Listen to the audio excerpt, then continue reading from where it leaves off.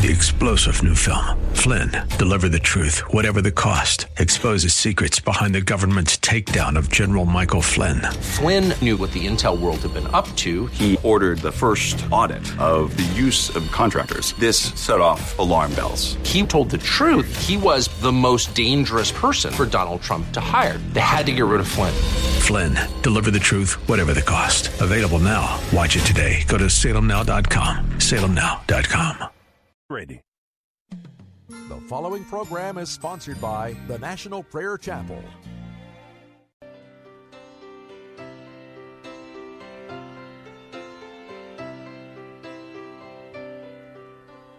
My eyes are dry, my faith is old, my heart is hard, my prayers are cold, and I know how I ought to be alive to you and dead to me. Oh, what can be done for an old heart like mine? Soften it up with oil and wine. The oil is you, your spirit of love. Please wash me anew in the wine of your blood.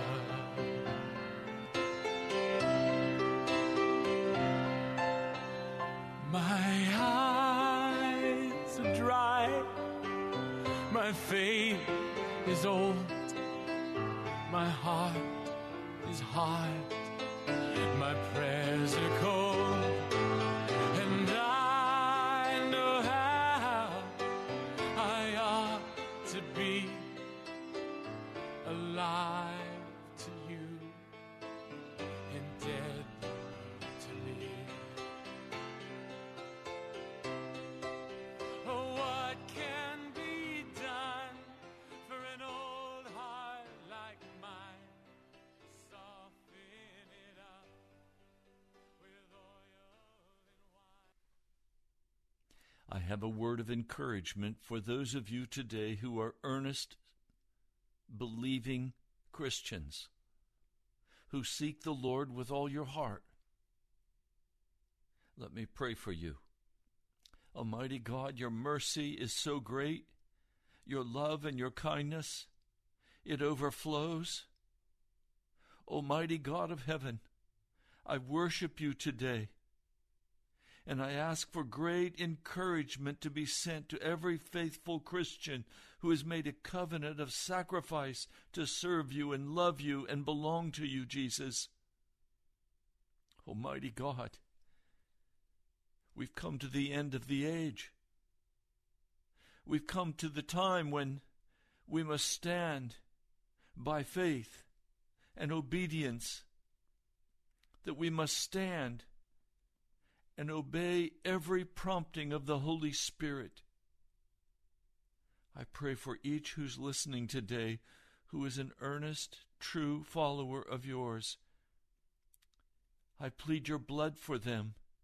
I plead your provision for them. I plead your healing for them.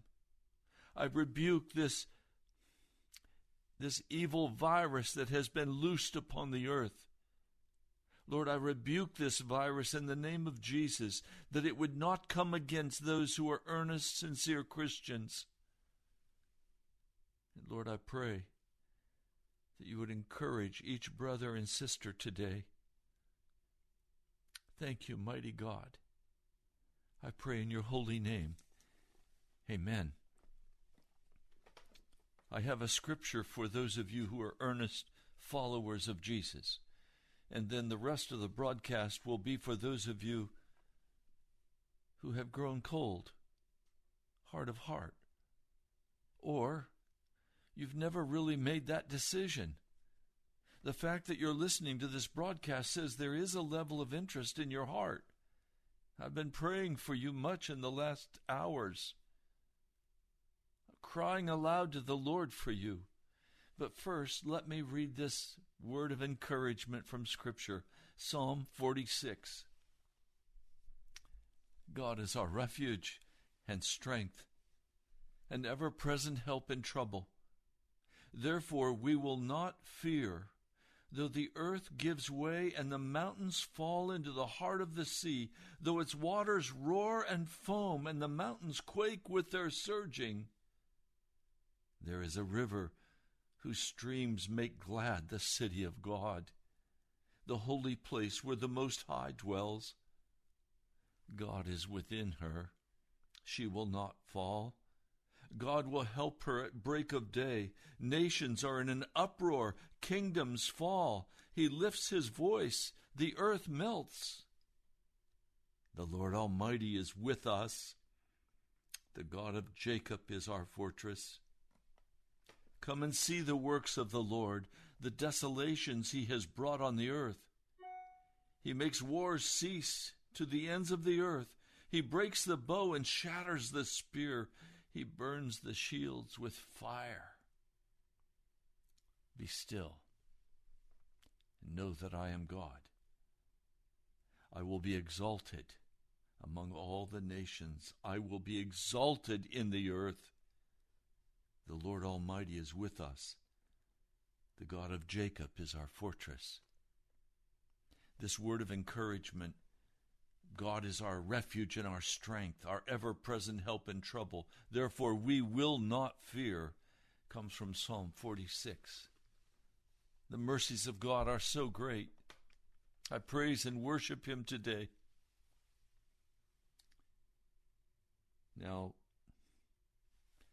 I have one more passage of Scripture for you as a word of encouragement. Ephesians, the 6th chapter. I'll begin with verse 10. Finally, be strong in the Lord and in his mighty power.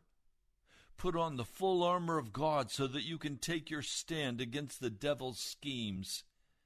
For our struggle is not against flesh and blood, but against the rulers, against the authorities, against the powers of this dark world, and against the spiritual forces of evil in the heavenly realm. Therefore, put on the full armor of God, so that when the day of evil comes, you may be able to stand your ground, and after having done everything, to stand. Having done everything, stand. Don't waver. Now we have come to the end of the age. We see it on every hand. I want to take you directly to the words of Jesus in Matthew, the 23rd chapter, so that you get the context of this presentation that Jesus is going to make to the disciples. He is speaking to the teachers, the Pharisees, the scribes, the religious leaders of Israel in his day. He says, "Woe to you, teachers of the law and Pharisees, you hypocrites! You are like whitewashed tombs, which look beautiful on the outside, but on the inside are full of dead men's bones. Everything unclean. In the same way, on the outside you appear to people as righteous, but on the inside you're full of hypocrisy and wickedness." Jesus is saying, you look great on the outside, American church, but on the inside you're full of rotten dead men's bones. The stench of death is about us in America. He goes further, verse 33. You snakes, you brood of vipers, how will you escape being condemned to hell? Therefore I'm sending you prophets and wise men and teachers. Some of them you will kill and crucify. Others you will flog in your synagogues and pursue them from town to town. Verse 37. I want you to hear this one. O Jerusalem, O Jerusalem, O Church of Jesus,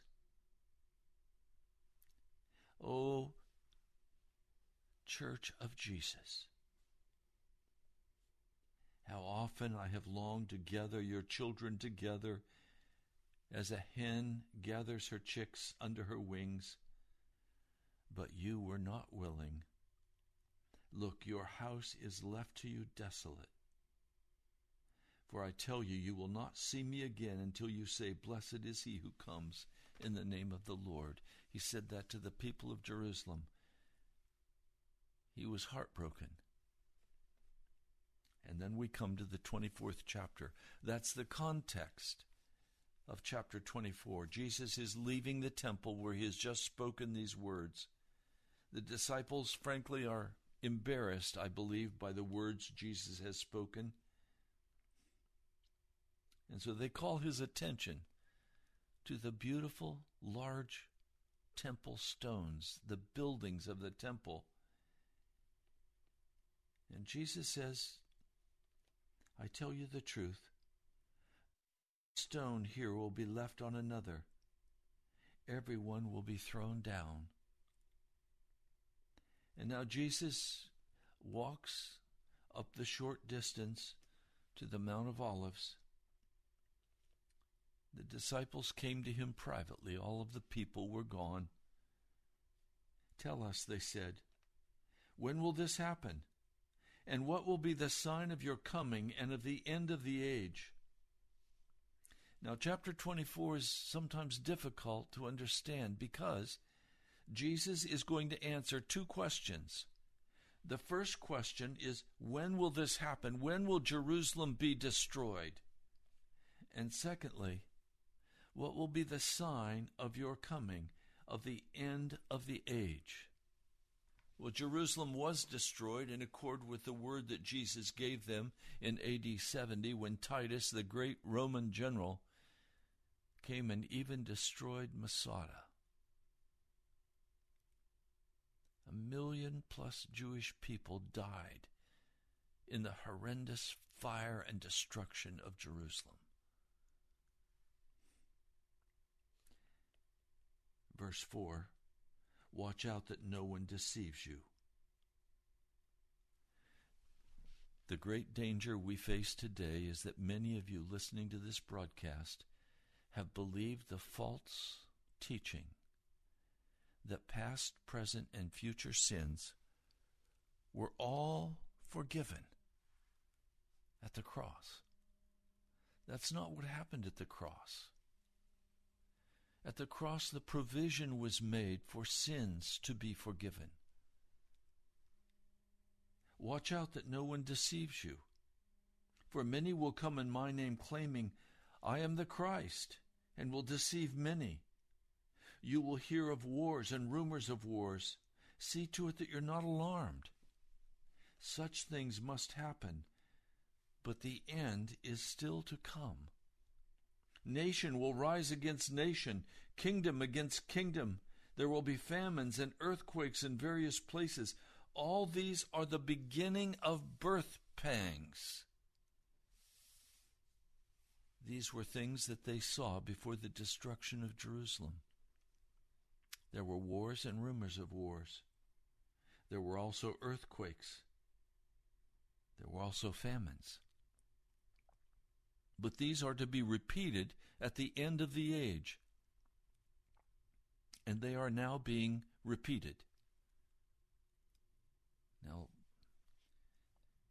I received a phone call from one of the listeners to this broadcast. And he wanted to know, will the coronavirus settle down? Will it be short term? I said, that really doesn't matter, does it? He said, why not? Well, because it's very clear we've come to the end of the age. And he said, well, I'm afraid. I'm scared. I said, why are you afraid? Well, I'm afraid I'm going to catch this virus and die. I said, and what will happen to you if you catch this virus and die? He said, I'll go to hell. I said, how do you know you'll go to hell? Because I know what the Bible says, and I've not been obedient to the Lord. Well, why haven't you been obedient to the Lord? Well, I like the music at the club. I like a lifestyle that I enjoy. I said, in other words, you know what you're called to do, but you've not done it. Yes, that's true. Well, when are you going to make a decision to do that? Well, they said, I'm trying my best. Aha. Did you catch that? He's trying to do his best. In other words, he has not sold out to Jesus. He is trying in his flesh power to do his best, and it will never be good enough.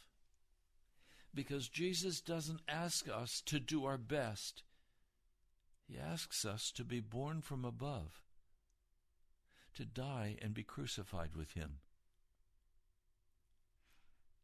See, I can't do my best and expect to be saved at the end of the ages. This is not a self-help process. It's faith in the blood of Jesus Christ. It's being willing to lay down my life and take up the life of Jesus. It's a decision that I will walk before God in righteousness. I will obey his commands, and I will totally surrender to his will. He says in verse 9, this is chapter 24 of Matthew, verse 9, then you will be handed over to be persecuted, put to death. You will be hated by all nations because of me. At that time, many will turn away from the faith and will betray and hate each other. That's happening right now. One of the problems that we face in the American church is that we think we're special. We think that the whole timeline of the coming of Jesus is based on what's happening in America. There's this wicked lie in America that there is going to be a secret rapture. Well, you go to China and tell those precious people who are being killed and murdered, property confiscated, you tell them that they're going to be raptured before they suffer the tribulation. No, they are suffering the tribulation right now. You go to Vietnam, you go to Nigeria. There's genocide against Christians in Nigeria. Don't imagine that this will not come to America. It will come to America. There will be severe persecution of Christians and hatred toward all Christians as we are scapegoated by the incredibly destructive things that God is now going to send upon America. Notice what he says.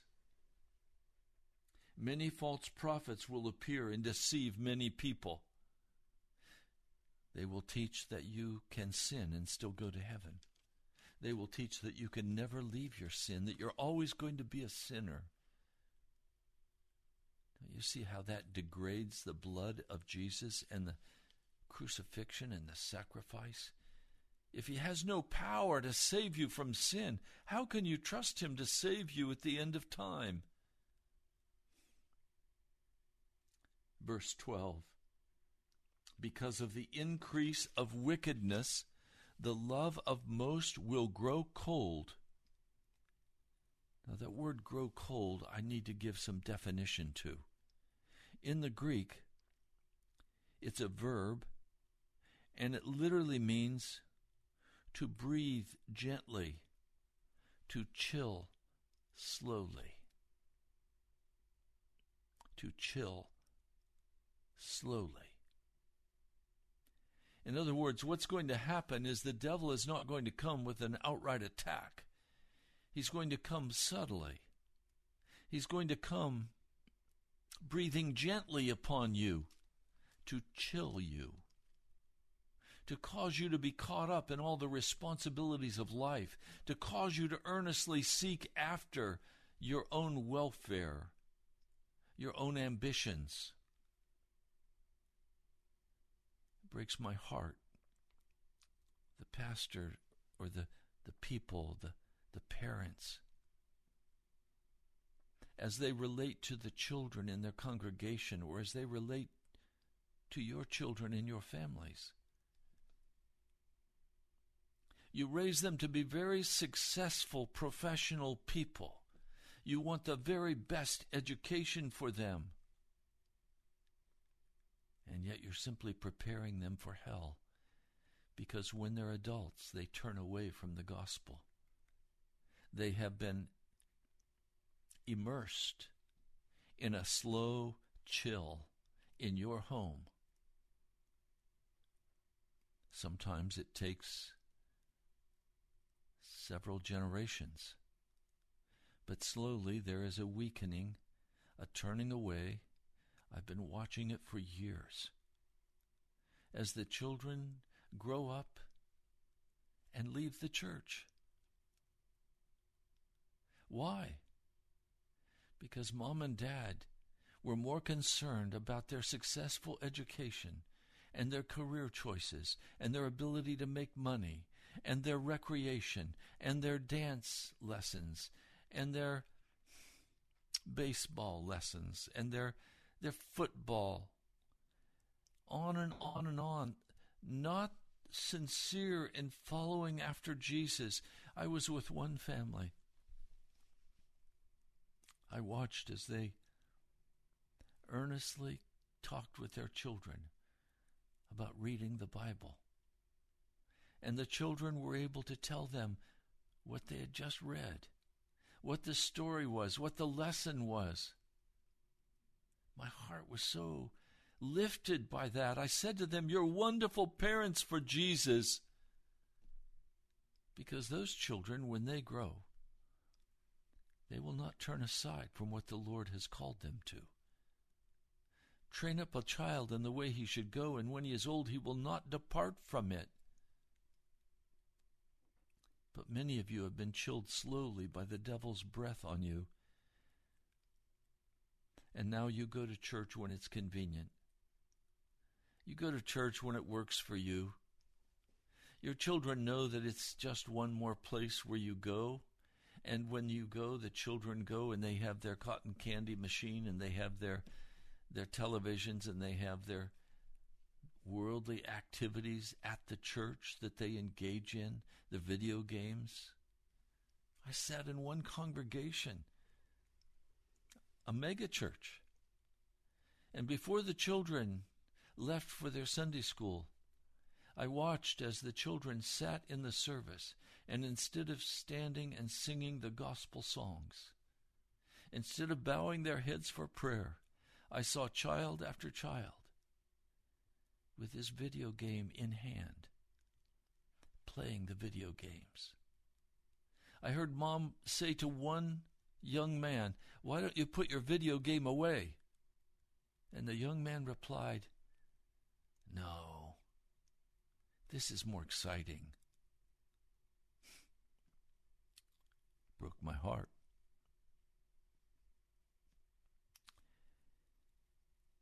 The love of most will grow cold as we come to the end of the age. But he who stands firm to the end will be saved. That is, to stay under, to endure. They will be saved. And this gospel of the kingdom will be preached in the whole world as a testimony to all nations, and then the end will come. The end is upon us. We are now facing the end of our age. Then he begins to talk about what's going to happen before the destruction of Jerusalem. I believe he's also speaking about what's going to happen before the end of days. It will be repeated. I believe the temple will be rebuilt in Jerusalem. And And according to prophecy, it will become the headquarters of the Antichrist. And the Jewish people are going to have to make a very, very tough choice. Are they going to receive the Antichrist as their Messiah? Or are they going to repent and turn to Messiah Jesus? When you see standing in the holy place the abomination that causes desolation, spoken of through the prophet Daniel, let the reader understand, and let those who are in Judea flee to the mountains. Well, that did happen. Christians fled when the Roman armies under Titus withdrew for a very short time. They quickly escaped Jerusalem. That was one of the bitter things between Jews and Christians in those early years, is that Christians did not die in the destruction of Jerusalem. They escaped because they obeyed the word of the Lord God. Verse 22, in those days, if they had not been cut short, no one would survive, but the sake of the elect, for those days will be shortened. So we're going to face an awful time of tribulation, of suffering. We're already seeing that now in America and in the world as the world economy is imploding, as it is crashing, and we have seen nothing yet. The worst is by far yet to come. I pray you have been wise and you have provision in your home. I pray that if you have not been wise, that those who follow Jesus will be willing to help you, because it's going to become very difficult in America, as it is in the rest of the world.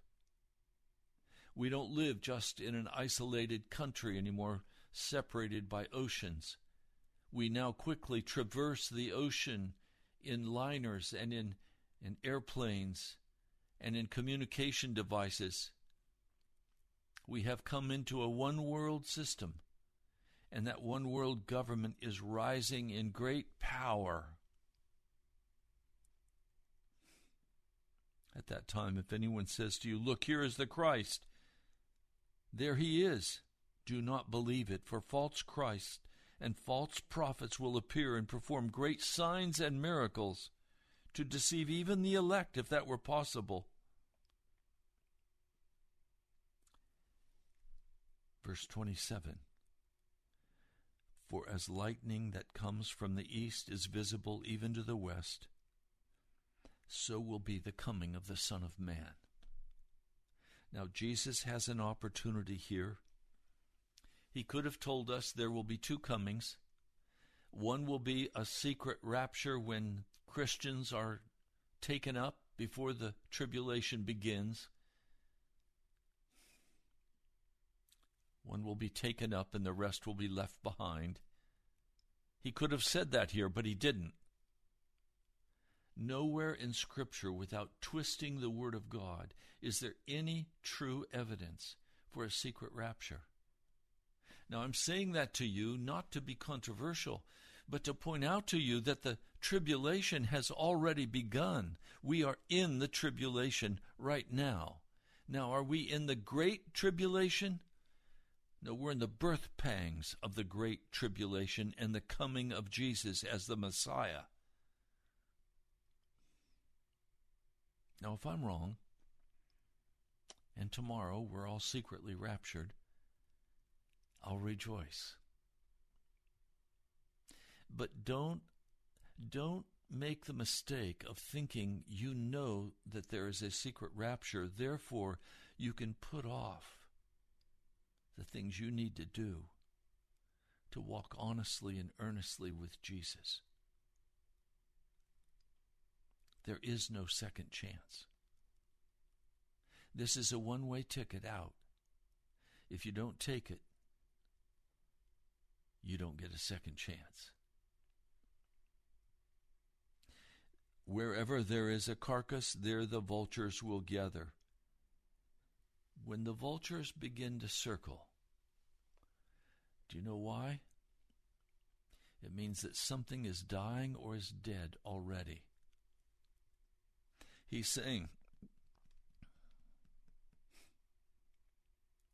Man, Jesus is about to come. There will be many dead. The vultures will circle. We're seeing that right now. Nations are saying we don't have enough crematorians to burn the bodies. Italy is saying bodies are piling up. We don't know where to put them. We can't dispose of them fast enough.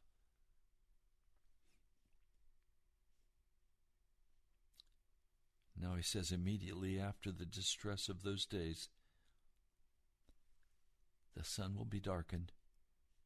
The moon will not give its light. The stars will fall from the sky, and the heavenly bodies will be shaken. And at that time, that is the last sign before the coming of Jesus. Jesus comes after those heavenly bodies are shaken, and the sun doesn't shine. The moon doesn't shine. And then we will see Jesus, the Son of Man, coming on the clouds of the sky with power and great glory. And he will send his angels with a loud trumpet call, and they will gather his elect from the four winds, from one end of the heavens to the other. Oh, I want to hear that great trumpet sound. My ears are tuned constantly for the great trumpet. I want that to happen now. But he says no one knows the day or the hour, not even the angels in heaven nor the Son, but only the Father. And now in verse 36, he begins to describe in detail the final events of Earth's history. And you will quickly see that we are in that time right now. As it was in the days of Noah, so it will be at the coming of the Son of Man. For in the days before the flood, people were eating and drinking, marrying, giving in marriage, up to the day Noah entered the ark, and they knew nothing about what would happen until the flood came and took them all away. This is how it will be at the coming of the Son of Man. Now, as a little boy, I used to read this, and I'd say to my daddy, Daddy, does this mean we should stop eating? Does this mean we shouldn't drink any more water?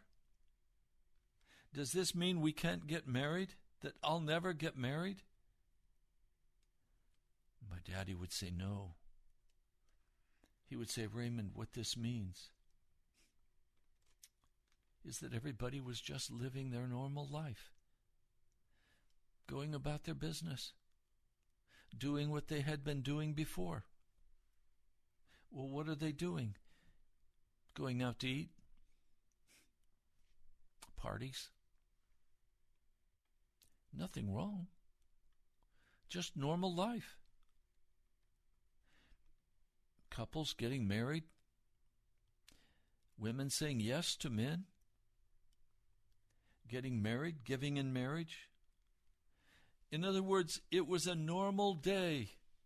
There was no way they could have told in Noah's day that the flood was going to come the next morning. They didn't know that. Noah had been preaching for years, inviting people to come, but they laughed at him. No, everything's going to continue as it has always been. Don't worry. Be happy.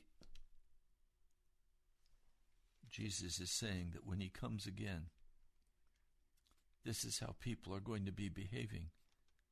2 men will be in the field, one will be taken and the other left. So 2 men working on the farm, working with the livestock.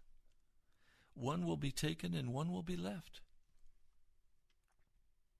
One will be saved and one will be lost. Which will you be? 2 women will be grinding with a hand mill. 2 women will be working to make dinner. One will be taken and one will be left. One will be saved and one will be lost. Therefore keep watch, because you do not know on what day your Lord will return. But understand this, if the owner of the house had known at what time of night the thief was coming, he would have kept watch and would not have let his house be broken into. So you also must be ready, because the Son of Man will come at an hour when you do not expect him. There's not going to go a great cry that says, Jesus is coming tomorrow morning. It's not going to happen. Suddenly the sky is going to break open, and the mighty God of heaven is going to descend. And those who are going to go with him will meet him in the air, and we will dwell with him forever.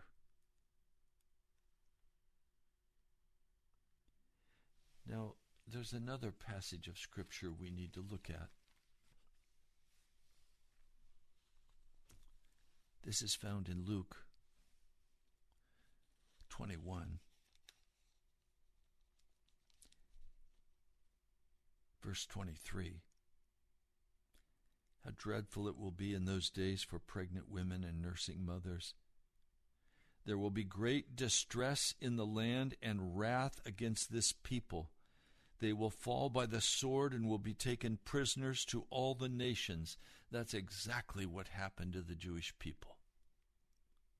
Jerusalem will be trampled on by the Gentiles until the time of the Gentiles are fulfilled. The time of the Gentiles has been fulfilled, and Israel has been restored to its land. May of 1945. Now he says, and this is for the second coming of Jesus.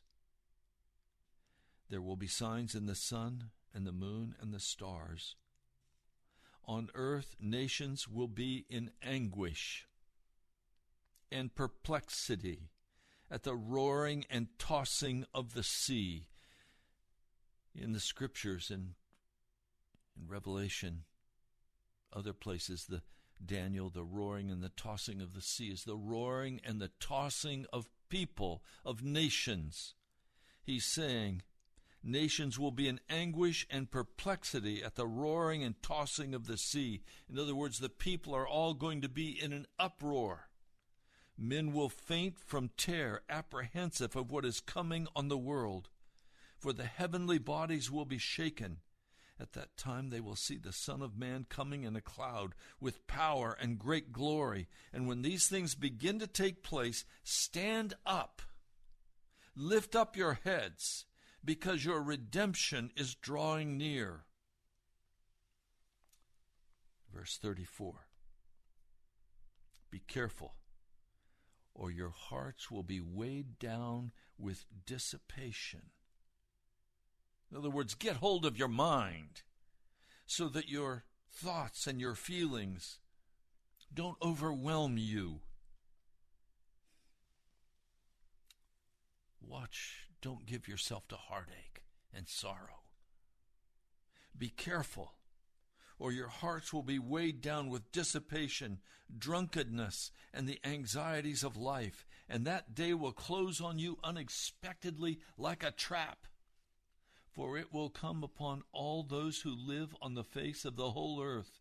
Be always on watch and pray, that you may be able to escape all that is about to happen, and that you may be able to stand before the Son of Man. Can you stand today before Jesus, made righteous by the shed blood, no longer walking in sin? It's time to stop all sin, to turn aside, and to say, I will not go that way again. Some of you are tossing in the sea of evil and wickedness, of your own lust, of your own heart. You are not saved. You are in grave danger. This has come down to the beginning of the birth pangs for the coming of our Lord Jesus. How do you stand? The The hour is upon us.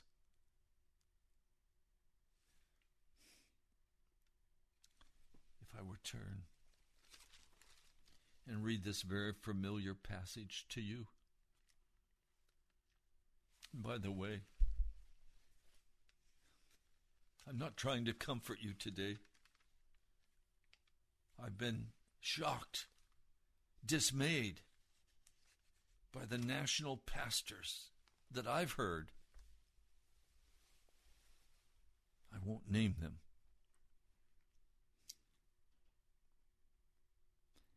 I've been shocked by their words of comfort to tell the people in America, don't be afraid. We'll get through this. No, we won't. No, we won't. Many are going to die. Tell their family and relatives if everything's okay, they're going to get through it all right. They're not going to get through it all right. They're going to be crushed with sorrow. I'm not here to comfort you with words that are sentimental. I'm here to say to you, there's only one place that you're safe, and that is to flee to Jesus Christ, to repent of your sin, and say, I must have Jesus. He is my refuge and my strength. What shall we say then? Romans 6, shall we go on sinning so that grace may increase? By no means. We died to sin. How can we live in it any longer? Or don't you know that all of us who were baptized into Jesus Christ were baptized into his death? The young man that I told you about earlier today in the broadcast has not been baptized into the death of Jesus. The Holy Spirit has not come and entered into him. He is not walking righteously before God.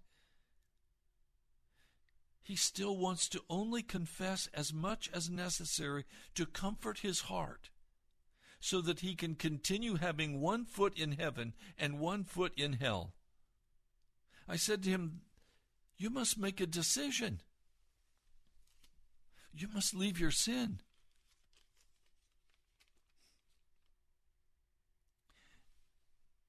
We were therefore buried with him through baptism into death, in order that just as Christ was raised from the dead through the glory of the Father, we too may live a new life. This is not water baptism. This is Holy Spirit baptism. This is being born from above. That comes by the power of the Holy Spirit. It's not self-help. You don't do the best you can do and expect to get through. You'll not make it through.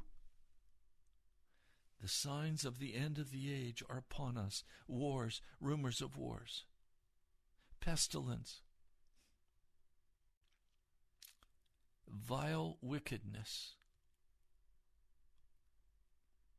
bestiality, every form of perversion. We're facing every kind of famine, locusts, consuming a third of the earth's crops. Already they're saying the delivery chains for food, they've been broken. And that what we're having now was grown earlier. But the lines of delivery have been broken. The farms have been inundated with water. And again, coming this next weekend, they're telling us there's going to be horrific snow and rain through the plains, through Iowa, through Indiana. The corn, the wheat. We're going to face famine.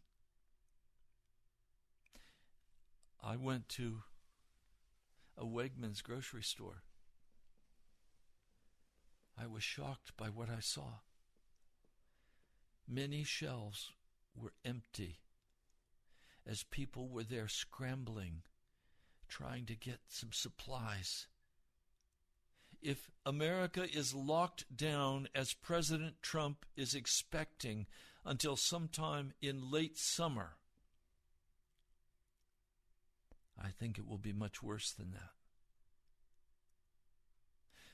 Some scientific people are saying we can expect a year of lockdown. Do you understand? Do you have a year's worth of food in your house? Could you survive? I said to one woman,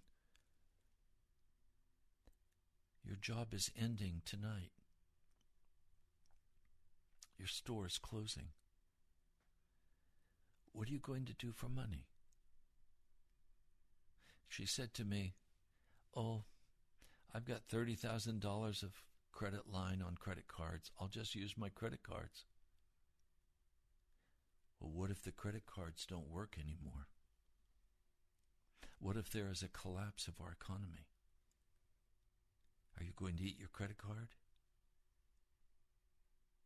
I don't mean to be facetious, but do you hear what I'm saying? Oh, Pastor, you're supposed to tell us don't be afraid. No, I'm telling you, you better be very afraid if you are not grounded in Jesus Christ, if you have not confessed your sins, if you have not walked in obedience to the Almighty God. You better be terrified, because very difficult times are ahead for America. This is a judgment from God upon this nation and upon the world. But in America, it's also because we have murdered 60 million babies. Abortion is bringing the judgment of God on this nation. We are not free to decide for ourselves what we want to do and what we don't want to do. God is the one who sets the rules. We've thought that we could live any way we chose, and the good times would roll. But did you know that the good times America has enjoyed in these last years was because of prior generations who walked faithfully and righteously before an almighty God? And in his patience, he has given us time to repent. But now the judgments are coming. And these judgments will not be lifted until America repents. Yes, I stand by faith, and I'll pray in a moment, rebuking the virus, rebuking famine. But I want to tell you, the God I serve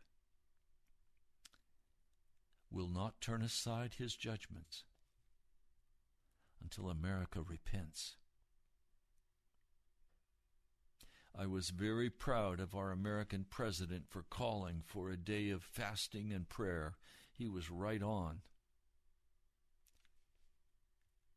But we cannot simply ask God to remove the plague, the pestilence.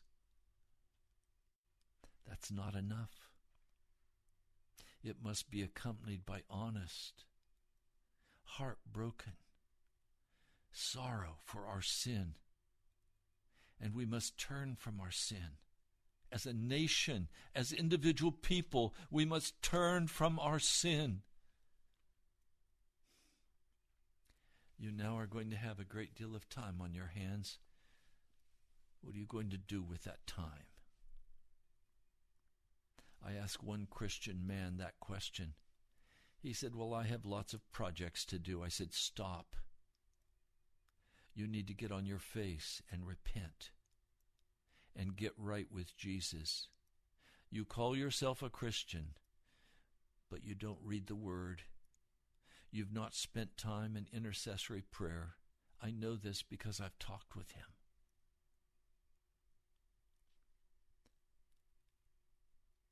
My brother, my sister, let's pray. Almighty God, I pray for the faithful, those who are earnest, those who love you with all of their hearts. I pray for those today who have made a covenant with you to walk in holiness, who are obedient to your word. I pray, Lord, that any pride that is in their heart, any hardness that's in their heart, you'll unveil it to them. Any area of their life that is still not consistent with you, Jesus, I ask that you would unveil that to them quickly and cause them as well to repent. But, oh Lord, those who have made that covenant by sacrifice, who have given their life up for you, who have been born from above, who have been crucified with you, Lord God, put your arms around and protect and guard them and carry them through financially, physically, spiritually, and cause great rejoicing in the hearts of men and women who know you. And Lord, those today who are on the fence, who are still playing with you and with the devil, those, Lord, who have known the truth but have not submitted their heart to you, have not humbled their heart before you, Lord, would you humble them? Would you draw their hearts to you, Jesus? Oh, Lord, there are precious people that I love who do not walk in obedience to you. Some Muslims who don't know you even. Instead, they follow after this wicked Muhammad and this moon god Allah.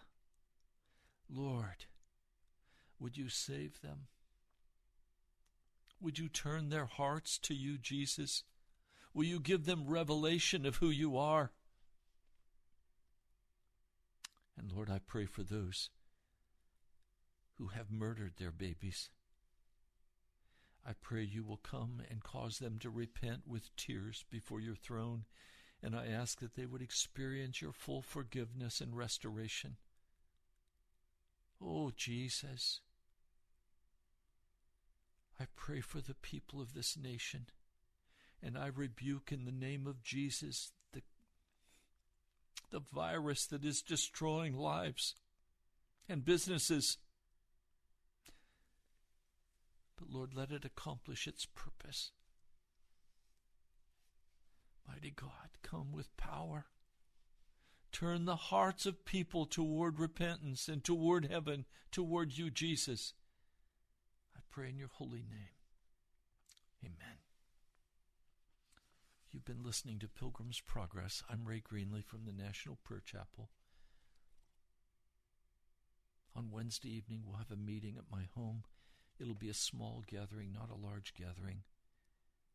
You're welcome to come if you need prayer and you're earnest about repenting and getting right with Jesus.